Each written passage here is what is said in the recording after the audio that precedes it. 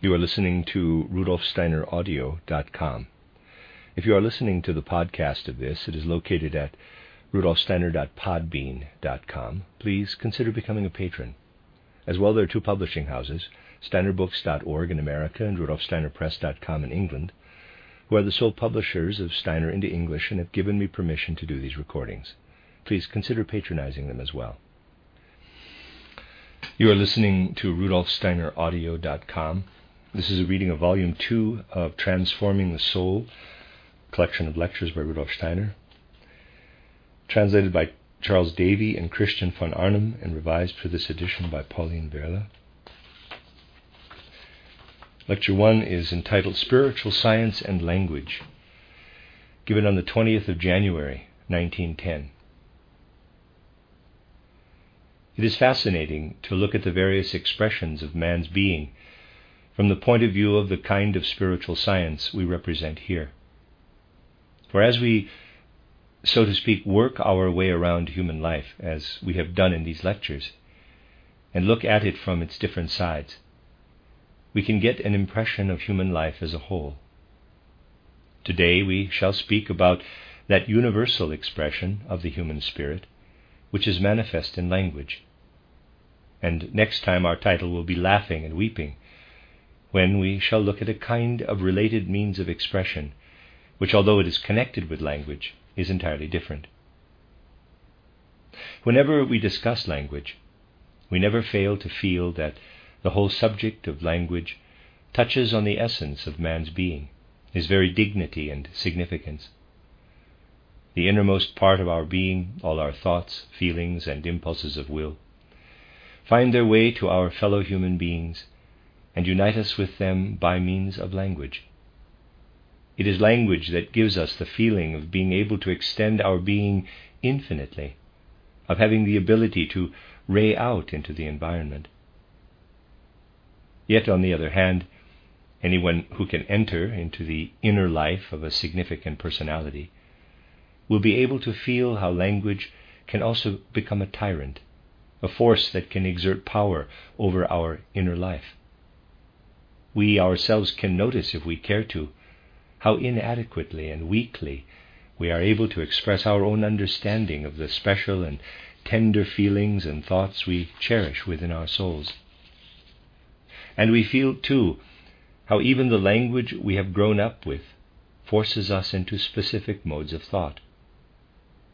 Everyone must be aware how dependent we are on language where our thinking is concerned. Our concepts frequently cling to words, and when not yet fully mature, a person will easily confuse a word or what the word has instilled into him with the concept. Hence, the inability of some people to construct for themselves a conceptual framework that reaches beyond what is contained in the words commonly used in their environment. And we know, too, that the character of a whole people who speak a common language is in a certain way dependent on this language. At least the person who observes national character and the character of languages in their context must realize that the way in which individuals are able to express through sounds what is in their souls works back in its turn on the strength and weakness of their character, on the way their temperament expresses itself, even on their whole attitude to life. The configuration of a language can tell quite a lot about the character of a people. And since a people share a common language, the individual is dependent on a common element, an average quantity, as it were, of which is prevalent among the people.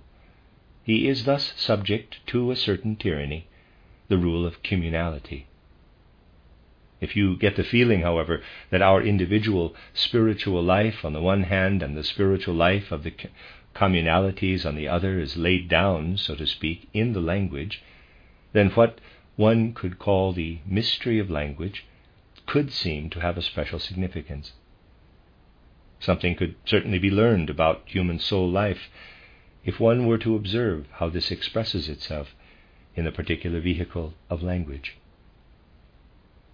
The mystery of a language its origin and its development through the various ages, has always been a puzzling question for certain special branches of science.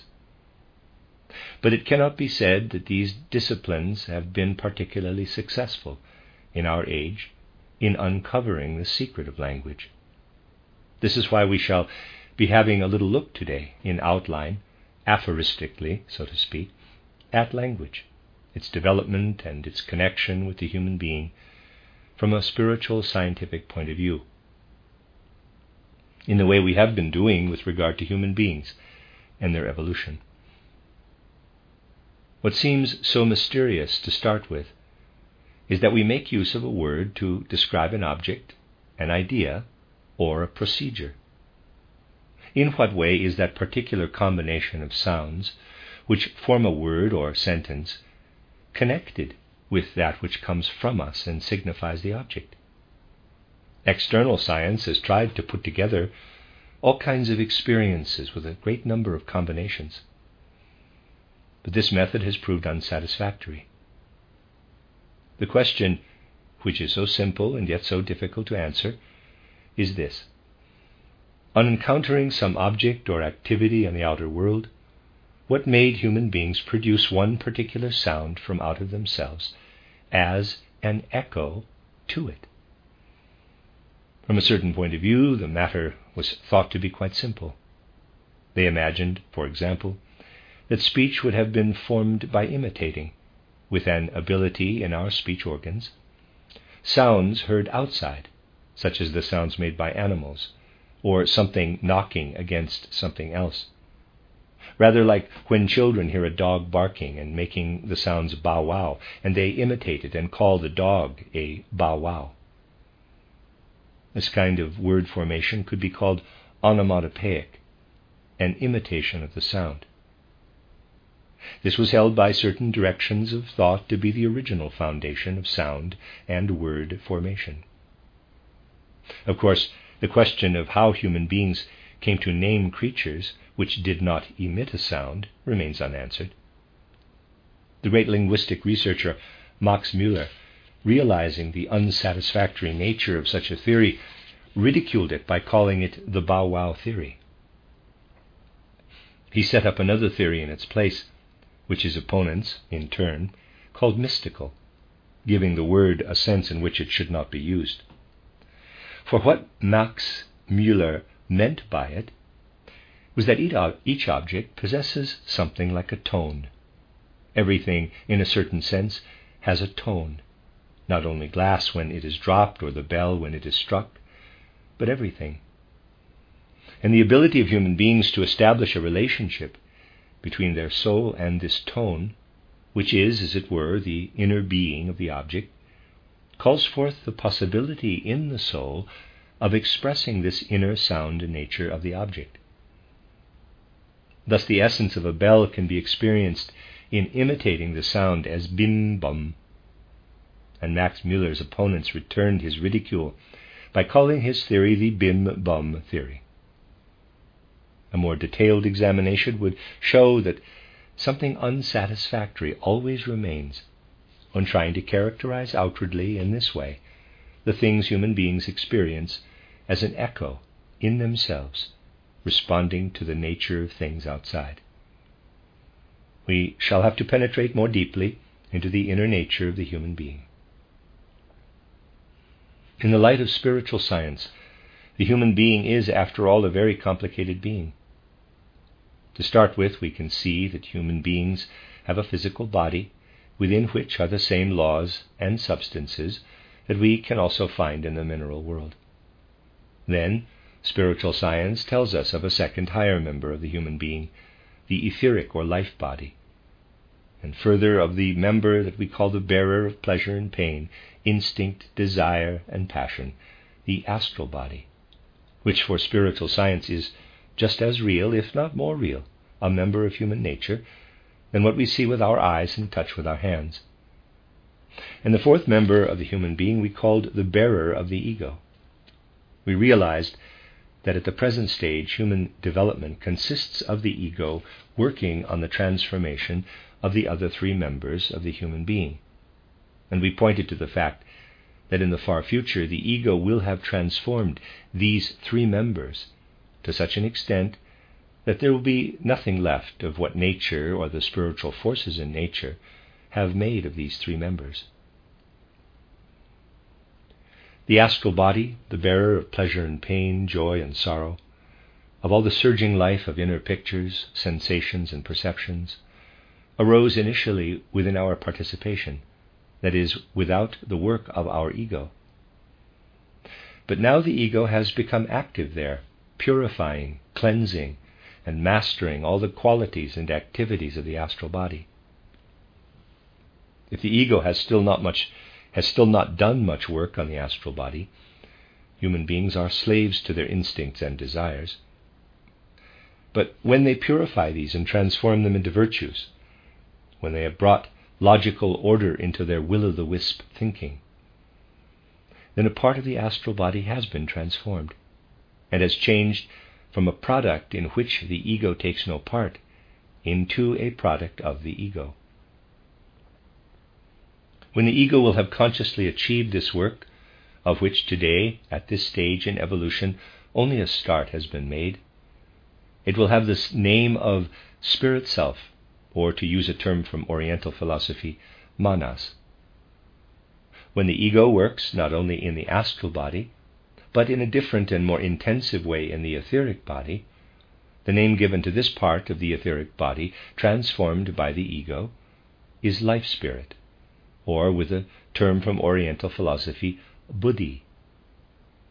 And when the ego has, at last, become so strong, and this will happen only in the far distant future, that it transforms the physical body and regulates its laws, so that the ego thoroughly permeates it and masters its whole life.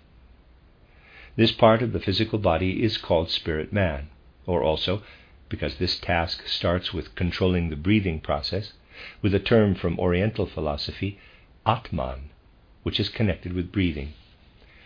Parenthesis, German to breathe is Atmen. Close parenthesis. Initially, then, we see the human being as a four-membered being, consisting of physical body, etheric body, astral body, and ego. And just as we have three members of our being deriving from the past, we are also able to speak of three members of the human being developing in the future, created by the work of the ego. We can therefore speak of a seven-membered human being by adding to the physical body, the etheric body, the astral body, and the ego, the Spirit Self, Life Spirit, and Spirit Man.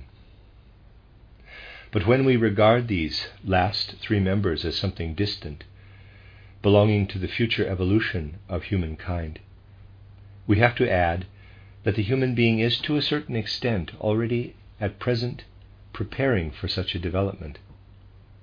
Consciously, the human being will work with his ego on the physical, etheric, and astral bodies only in the far distant future.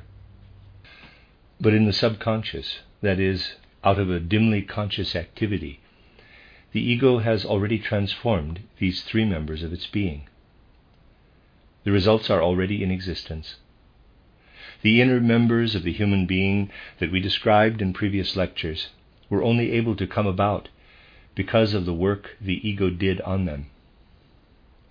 From the astral body, it fashioned the sentient soul as a kind of inner mirror image of the sentient body. While the sentient body transmits what we call gratification, parenthesis, as far as man is concerned, sentient body and astral body are synonymous, and without the sentient body we would have no gratification, close parenthesis. This is mirrored internally in the soul as desire. So we ascribe desire to the soul. So, the two things, that is, the astral body and the transformed astral body or sentient body, belong together, just as gratification and desire belong together. In the past, the ego worked similarly on the etheric body. This led to human beings acquiring within them, in their souls, the rational or perceptive soul, so that the rational soul, which is at the same time the bearer of memory, is connected with a subconscious transformation performed by the ego in the etheric body. And finally, the ego also already worked in the past on the transformation of the physical body, so as to enable human beings to have their present form. And what resulted from this transformation is what we call the consciousness soul, by means of which human beings can acquire knowledge of the outer world. In this way, too, we can speak of a seven-membered being, for through the preparatory subconscious work of the ego, there arose the three soul members, the sentient soul, rational soul, and consciousness soul. But all this was done by an unconscious or subconscious activity of the ego on its sheaths. These three sheaths, the physical body, the etheric body, and the astral body, what complicated entities they are. What a miracle of construction is the human physical body. And if we examine it in greater detail, we would find that it is much more complex than just the part which the ego has transformed into the consciousness soul, and which can be called the physical bearer of the consciousness soul. Similarly, the etheric body is much more complicated than what we call the bearer of the rational or perceptive soul. And the astral body, too, is more complicated than what we call the bearer of the sentient soul. These parts are certainly in a poor state compared with what existed before the human being had an ego. This is why in spiritual science we speak of the human being as having come into existence way back in the past, the first beginnings of the physical body being a gift from spiritual beings. This was followed by the etheric body, later on by the astral body, and finally by the ego.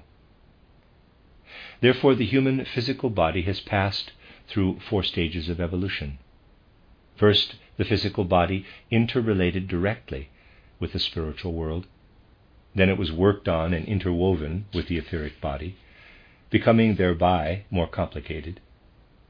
Then it became interwoven with the astral body, which made it more complicated again. Then the ego was added, and only the work of the latter on the physical body transformed part of the physical body and made it into the bearer of human consciousness, the capacity with which we can acquire knowledge of the outer world. But this physical body has much more to do than bring us knowledge of the outer world by means of our senses and our brain. It has to carry out a number of activities which form the basis of our consciousness, but which take place completely outside the sphere of the brain. The same applies to the etheric body and to the astral body. Now, if we realize that everything we have around us in the outer world is spirit, that there is a spiritual foundation to everything material, etheric, and astral, as we have emphasized so often, then we have to acknowledge that just as the ego itself works as a spiritual force from the inside outward in the course of the development of the 3 sheaths, so must spiritual beings, or we could equally well call them spiritual activities, have worked on our physical body, etheric body, and astral body before the ego became operative and took the work further. We are looking back at a time in which, so to speak, active work was being done on our astral body, etheric body, and physical body, of a similar kind to the work the ego does on these 3 sheaths. That is to say, spiritual creativity, spiritual activity worked on our sheaths, giving them form, movement, and configuration, until the ego was ready to become established within them. We have to speak of there being spiritual participation in human development until the ego became active, and that there are within us spiritual activities which presuppose ego activity, and which were there before the ego could take over. If we exclude for a moment all the work the ego has done to create out of the 3 sheaths, the sentient soul, rational or perceptive soul, and consciousness soul, and look at the structure, inner movement, and activity of these three sheaths, we have to admit that before the ego began to be active, a spiritual activity was working in us. This is why in spiritual science we speak of human beings as they are today, as having an individual soul, a soul interwoven with an ego, which makes every human being into a self-contained individuality. But before this happened, human beings issued from a group soul, a soul entity such as we still refer to today in the animal world as group soul. What we address in each person as the individual soul, we find in animals as the foundation of a whole species or kind. A whole animal species has one animal group soul in common.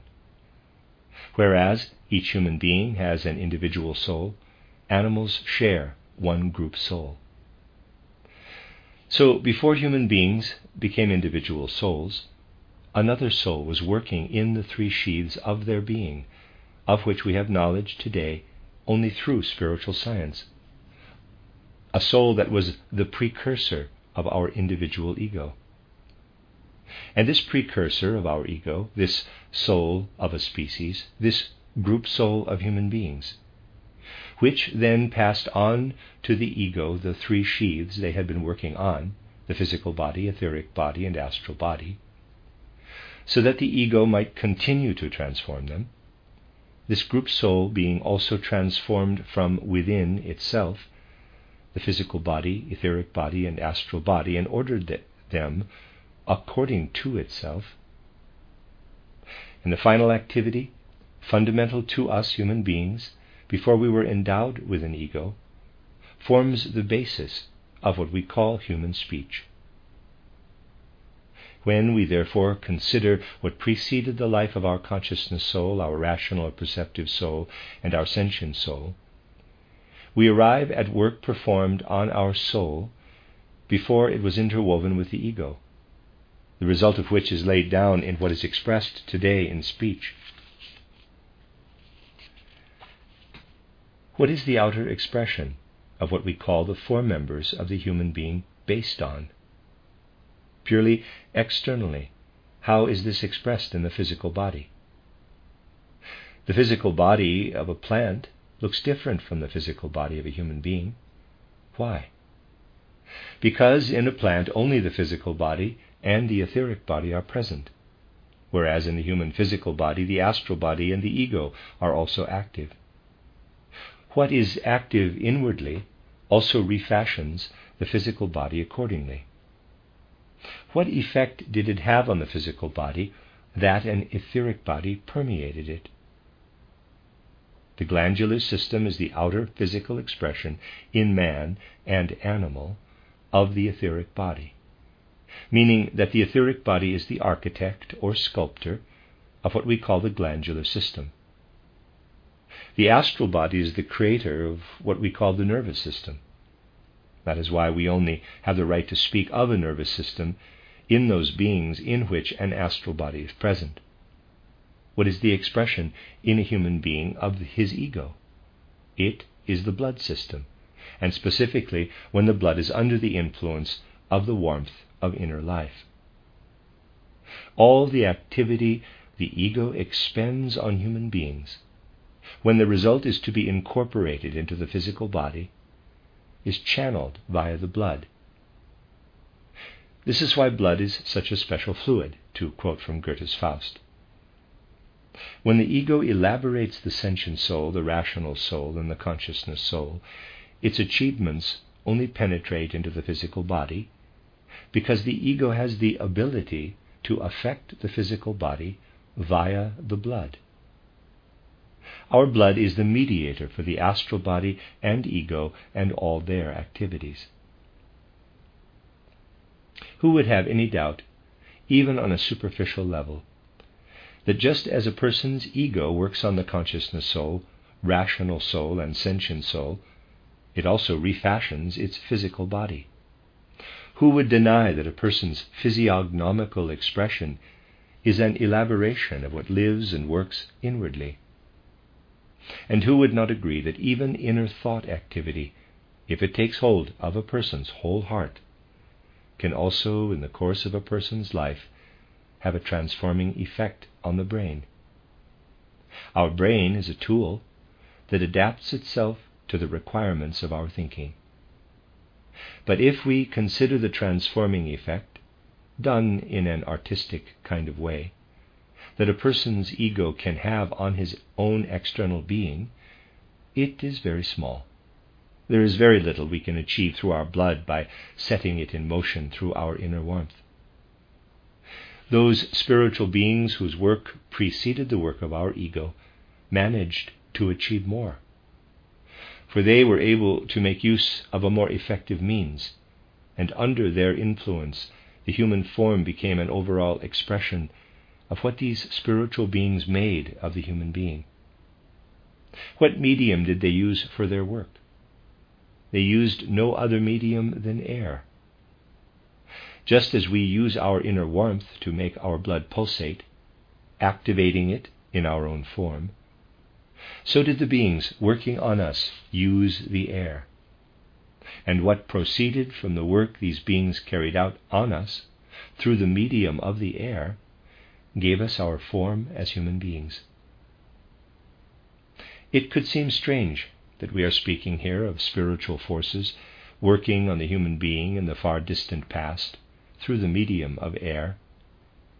But it will not be the first time I have said that it would be a misjudgment to think of the soul and spirit life of our inner being only as a product of our mental imaginings, and not to realize that where we get this from is the entire outer world. Anyone who claims that concepts and ideas could arise in us, even if there were no ideas out there, might just as well claim that they can drink from an empty glass. Our ideas would be nothing else than froth and bubble, unless they were the very thing that also lives in things outside us as their inherent law. What we bring alive again in ourselves, we get from the environment. That is why we can say that everything that surrounds us materially is interwoven with spiritual beings. Strange as it may sound, what surrounds us as air is not really the substance chemistry says it is, but within it, actively working, are spiritual beings, spiritual forces. And just as we can work a little bit at forming our physical body by means of the blood's warmth emanating from our ego, and this needs stressing, these beings that preceded the ego worked most powerfully at forming the outer physical structure of the human being by means of the air. And this is the important thing here. What makes us human is our larynx and everything that has to do with it.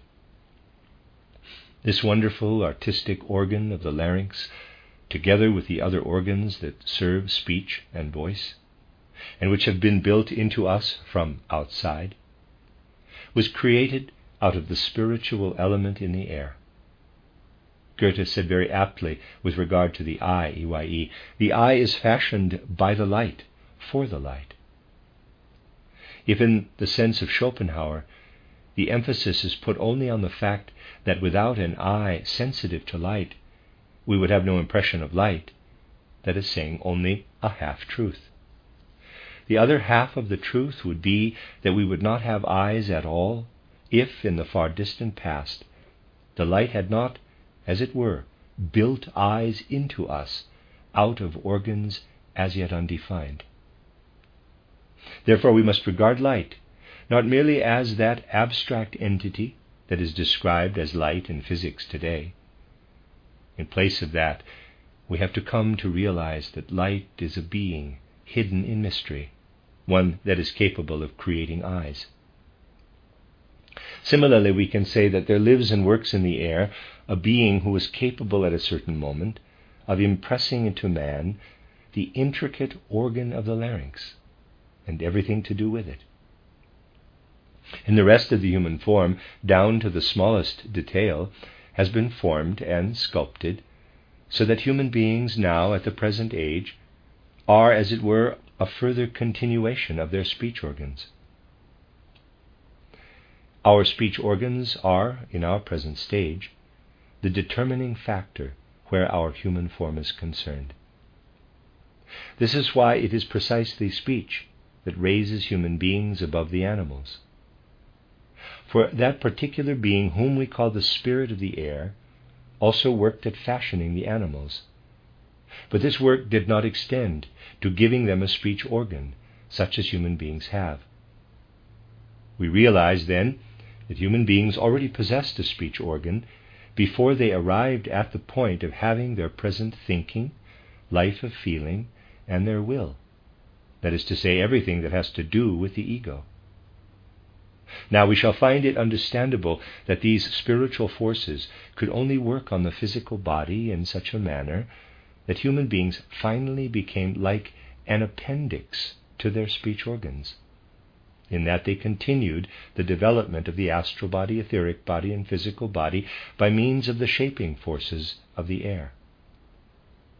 After human beings had become capable of possessing an organ that corresponded to what we have called the spiritual beings of the air, similarly to the way the eyes correspond to the spiritual beings of the light, they could fashion into this what their ego developed in itself in the way of reason, consciousness, feeling awareness, and emotion.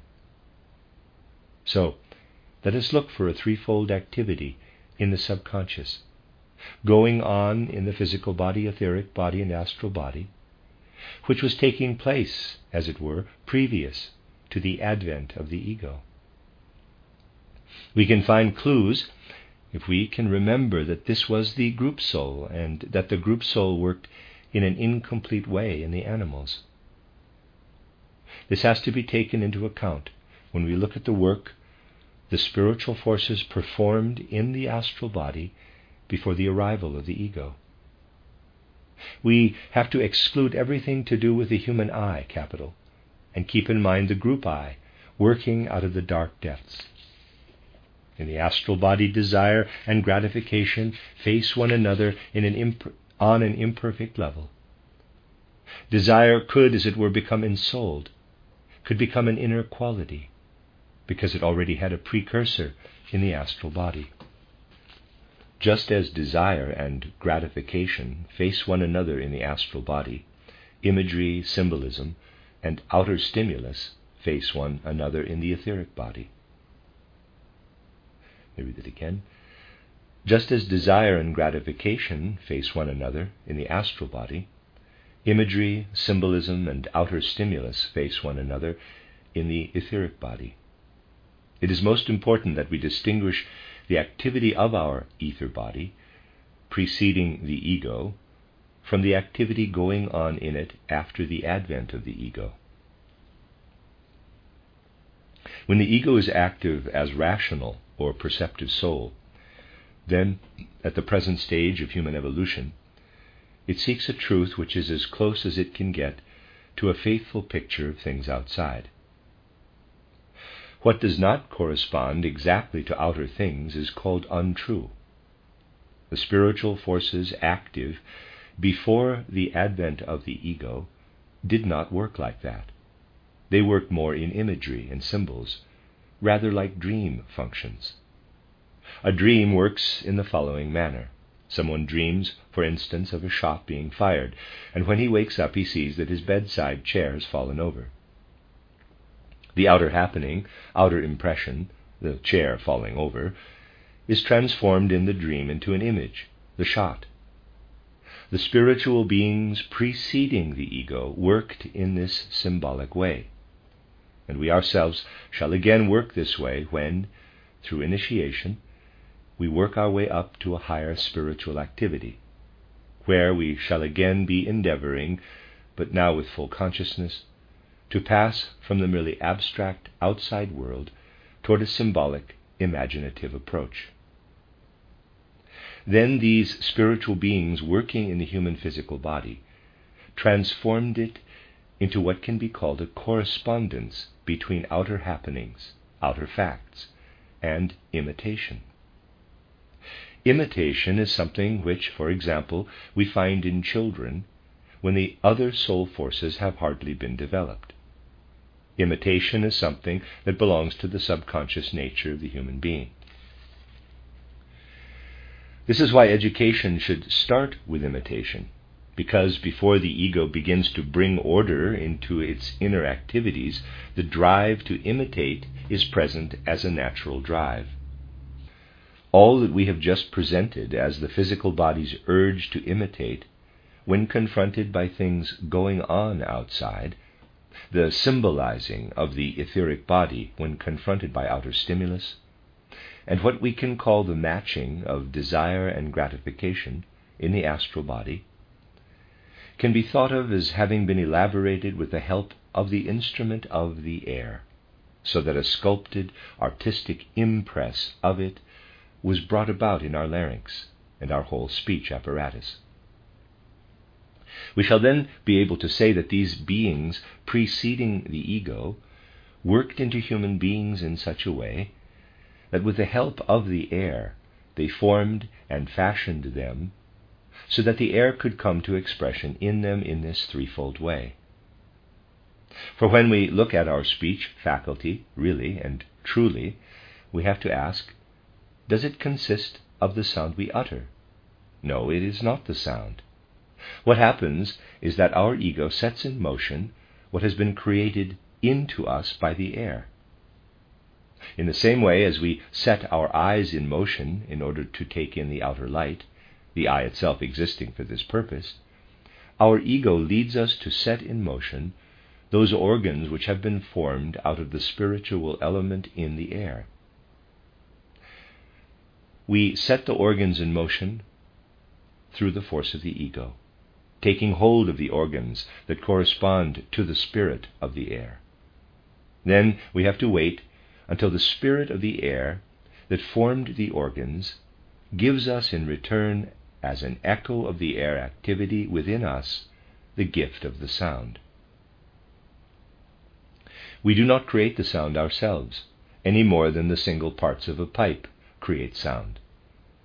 What we create ourselves is the activity the ego can engender by making use of the organs built of the spiritual element of air. Then, in order for the word to sound forth, we have to leave it to the spirits of the air to set the air in motion again by means of the activity that created the organs. Now we can indeed see that language is based on this threefold correspondence we have been describing. But what corresponds to what? What does imitation in the physical body depend on?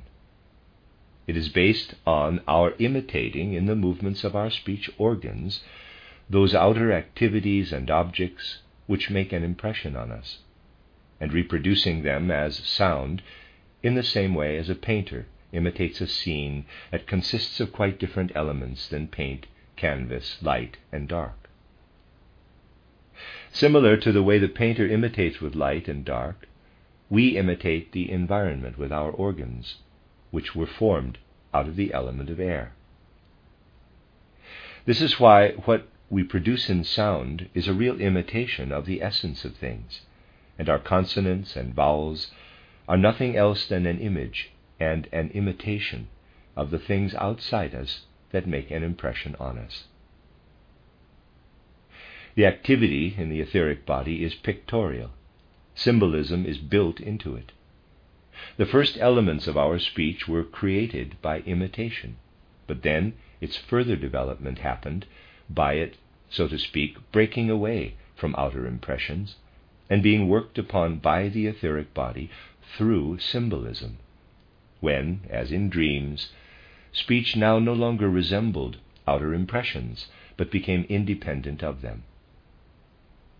What went on in us was then purely symbolic and no longer mere imitation. And finally, desire and gratification and all the inner life expressed in the astral body made further changes in the development of speech. Joy and sorrow, a whole host of inner experiences, pour out in sound and bring a subjective element into it. What started merely as imitation and was then transformed into a speech symbol in an independent sound or word image is now transformed further by being shot through with inner human experience, such as pain and joy, pleasure, sorrow, horror, and fear. What struggles free in the sound must always be in correspondence with something outside. Yet when the soul expresses its inner experiences in sound, it has first to search for the corresponding outer experience. We have to realize that this is how it is with the third element, the soul element. Otherwise, it would be a mere sounding forth that did not accord with anything else. What happens here we can see in our children when they learn to speak.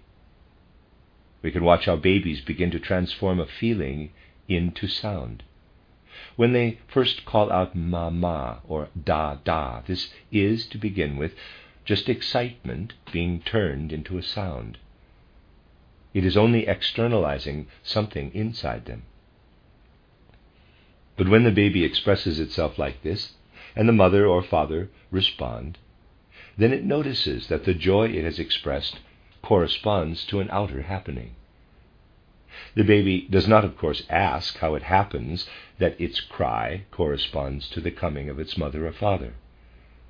The inner experience of joy or pain allies itself with an outer expression, and what streams out from within connects with the outer impression. This is a third way in which speech works. It is true to say that speech originated just as much by internal imitation of something outside as by outer reality being linked to our inner experience. All this takes place without the participation of the ego. It is only at a later stage that the ego takes over this activity. We see then that the forces in existence previous to the ego were at work in the configuration upon which the human speech ability is based. And because the ego came on the scene after the foundation of speech had already been created, language then adapted to the ordering influence of the ego. So, the oral expressions corresponding to the sentient body are now taken over by the sentient soul, and the images and symbols corresponding to the etheric body are taken over by the rational soul. The human being pours into the sound what he experiences in the rational soul, and, similarly, fills it with what is experienced in the consciousness soul, which initially was only imitation. Through this process, those areas of our language gradually came into existence that reproduce inner experiences of the soul. This is why, to understand the essence of language, we have to realize that there is something in us that was there before the arrival of the ego, and that was then developed by the ego. We cannot expect then that language is entirely a product of the ego, that it represents the spiritual aspect in us, everything that is intimately related to our individual personality, but have to realize that we must never look on language as a direct expression of the ego. The spirit of language works, for instance, symbolically in the etheric body and imitatively in the physical body. And all this is combined with its activity in the sentient soul, squeezing inner experiences out of it, so that the sound becomes an expression of our inner life.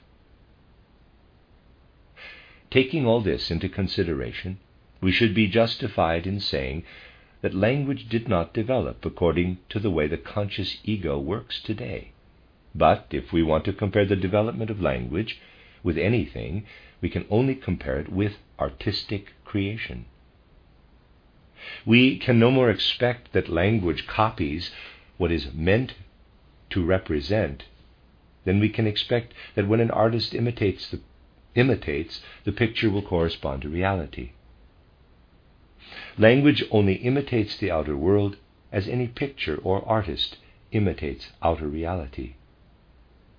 We could say that before human beings were ego-conscious, let me just read that again. We could say that before human beings were ego-conscious beings, in the way they are today, an artist was at work in them as the spirit of the language. And our ego has entered a place where previously an artist was at work. This is put rather pictorially, but it expresses a truth. We are looking at a subconscious activity and feel that here we have something which made us, ourselves, into speaking human beings as works of art. Therefore, we should see language as analogous to a work of art. In this respect, we must not forget that we should examine such work of art in the light of the medium by means of which it has been created. Language, too, then, will have to be looked at within certain limits. If this were borne in mind, it would preclude from the outset such pedantic works as Fritz Mautner's titled Kritik der Sprache. Here the critique of language is based on quite wrong premises, namely, that if we survey human languages, they do not in any way represent objective reality. But is that their function in the first place? Is it possible for them to do so? There is just as little chance of language representing reality as there is for a picture to represent outer reality in the colors on the canvas and the use of light and shadow. The spirit of language which underlies human activity has to be grasped with artistic feeling. This could only be given in rough outline. But if we know that in humankind there was an artist at work forming language, then we shall understand, however different the various languages are, that right down to each separate language, the artistic element was at work in all sorts of different ways. So we shall see that this spirit of language, let us call this being working in the air the spirit of language, when it manifests at a relatively low stage of humankind, works in an atomistic way that constructs everything from the single parts. We then have an example of a language that is so constructed that the whole sentence is put together out of various sound pictures. If, for instance, in Chinese we have the sound shi and pian, we have two atoms of language formation. The one syllable shi means song, singing, and pian means book. If we put the two sound pictures together, shipian, it would be doing the same thing as, in English, arriving at the combination poetry book. This is a small example of how the Chinese language forms its concepts and mental images. If we reflect on the things we have been considering today, we can also understand now the essence of such a wonderfully formed language as the Hebrew language, for instance. This language has a foundation of certain sound images that actually consist only of consonants. When speaking it, a person inserts vowels in between these consonants, taking as an example the consonants Q, T, L, and inserting an A, and then again an A. Then, whilst the word formed solely out of consonants was just an imitation of an external sound picture, through the addition of vowels the word katl arises, meaning to kill. There is an interesting development here in that to kill, as a sound image, came about initially by the speech organs simply imitating the outer pictures. Then the soul continues the process, and inner experience is added by way of the vowels. Further development is carried out on the sound on the sound image, so that to kill is referred to a subject.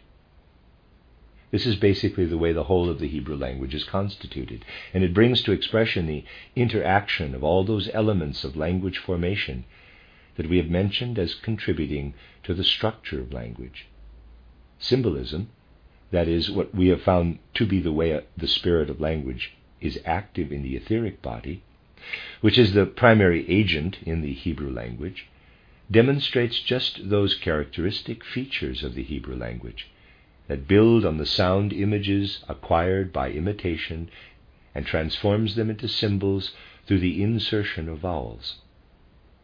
Therefore, all the words of the Hebrew language are formed in principle in such a way that they relate to things in the environment in the way symbols do. In contrast, everything occurring in Indo-Germanic languages is prompted more by what we have called the inner expression of the astral body, the speaker's inner being. The astral body is something that is already connected with consciousness. When people confront the outer world, they distinguish themselves from it. If people face the world from the point of view of the etheric body, they fuse with it, become one with it. Not until things are mirrored in our consciousness do we distinguish ourselves from them. This whole working of the astral body with its inner experiences is in contrast to the Semitic languages expressed in such a wonderful way in the Indo-Germanic languages, in that they have the verb to be, the establishing of the fact that there is an existence outside themselves. This is possible because with our consciousness we distinguish ourselves from what makes an impression on us from outside. Therefore, if people wanted to say in Hebrew, God is good, they could not do so directly, for they cannot reproduce the word is as an expression of being, because this arises out of the opposition of the astral body and the outer world. The etheric body makes simple statements. This is why in the Hebrew language you would have to say God the good. It is not confrontation of subject and object that is being described. The Indo-Germanic languages in particular are the ones that show a confrontation with the outer world, ones whose main characteristic is the perception of the outer world. They, in turn, affect human beings in that they support inwardness, that is, all those things that provide the foundations for developing a strong personality, a strong ego. This is already evident in the language. Everything I have been able to give you today might be considered by some people to be only unsatisfactory indications, for the simple reason that one would have to speak for a fortnight if one wanted to describe things belonging to this field in greater detail. Nevertheless, those who have attended these lectures fairly regularly, and who have entered into the essential nature of the matter, will see that such indications are not unjustified. They may possibly show that if we begin to look at language in this spiritual scientific way, it will lead in principle to the realization that language cannot be understood in any other way than by endeavoring to take hold of it with an artistic sense, which one must first acquire. That is why all scholarship must fail if people are not willing to participate in the creative act and recreate what the artistic spirit of language carried out in human beings before the ego became active in us. The secrets of language can only be understood with the help of an artistic sense, because only a creative sense can recreate. No scholarly abstractions will ever make a work of art comprehensible. Only those ideas illuminate a work of art which are able to recreate in a productive way as ideas the things which the artist is capable of expressing by other means, color, sound, and so on. An artistic sense is the only thing that can comprehend an artist, and it is only someone with artistic feeling for language who can understand the spiritual creativity that created language. That is one of the tasks that spiritual science is called upon to do in respect of language. The other task is something which is of significance on a practical level. When we realize that language is the creation of a pre-human artist, we shall also be able to rise to activating our artistic sense when we want to say something worth saying. But there is little feeling for this in the present time, when not much progress has been made in fostering a living feeling for language. Today, anyone who opens their mouths thinks they can say things in an old way. But we need to realize that we have to create in ourselves a direct connection between what we have to say and how we say it. We have to reawaken the linguistic artist in us in all realms. People today are quite happy if what they want to say comes out anyhow, not minding what form it takes. How many people realize that an artistic feeling for language is necessary for expressing anything? And this is absolutely essential in the field of spiritual science. Take a look at spiritual scientific writings. You will find that true spiritual scientists will have seriously worked at them to form each sentence creatively, and that the position of the verb is not arbitrary. Each sentence arising in this way is a birth, because it has to be experienced inwardly in the soul directly as form, not merely as a thought. And the sentences, if they are, say, 3, will not have an arbitrary connection. For not only the first, but also the third will have had to have been conceived before the middle one is formed, because the effect of the middle sentence depends on the continuing effect of the first sentence, which can be carried on into the following one. In spiritual science, it is impossible to work without a creatively active sense of language. Anything else is wrong. It is important that we free ourselves from being slavishly tied to words. But we shall not be able to do this by thinking that any word will do to express a certain thought.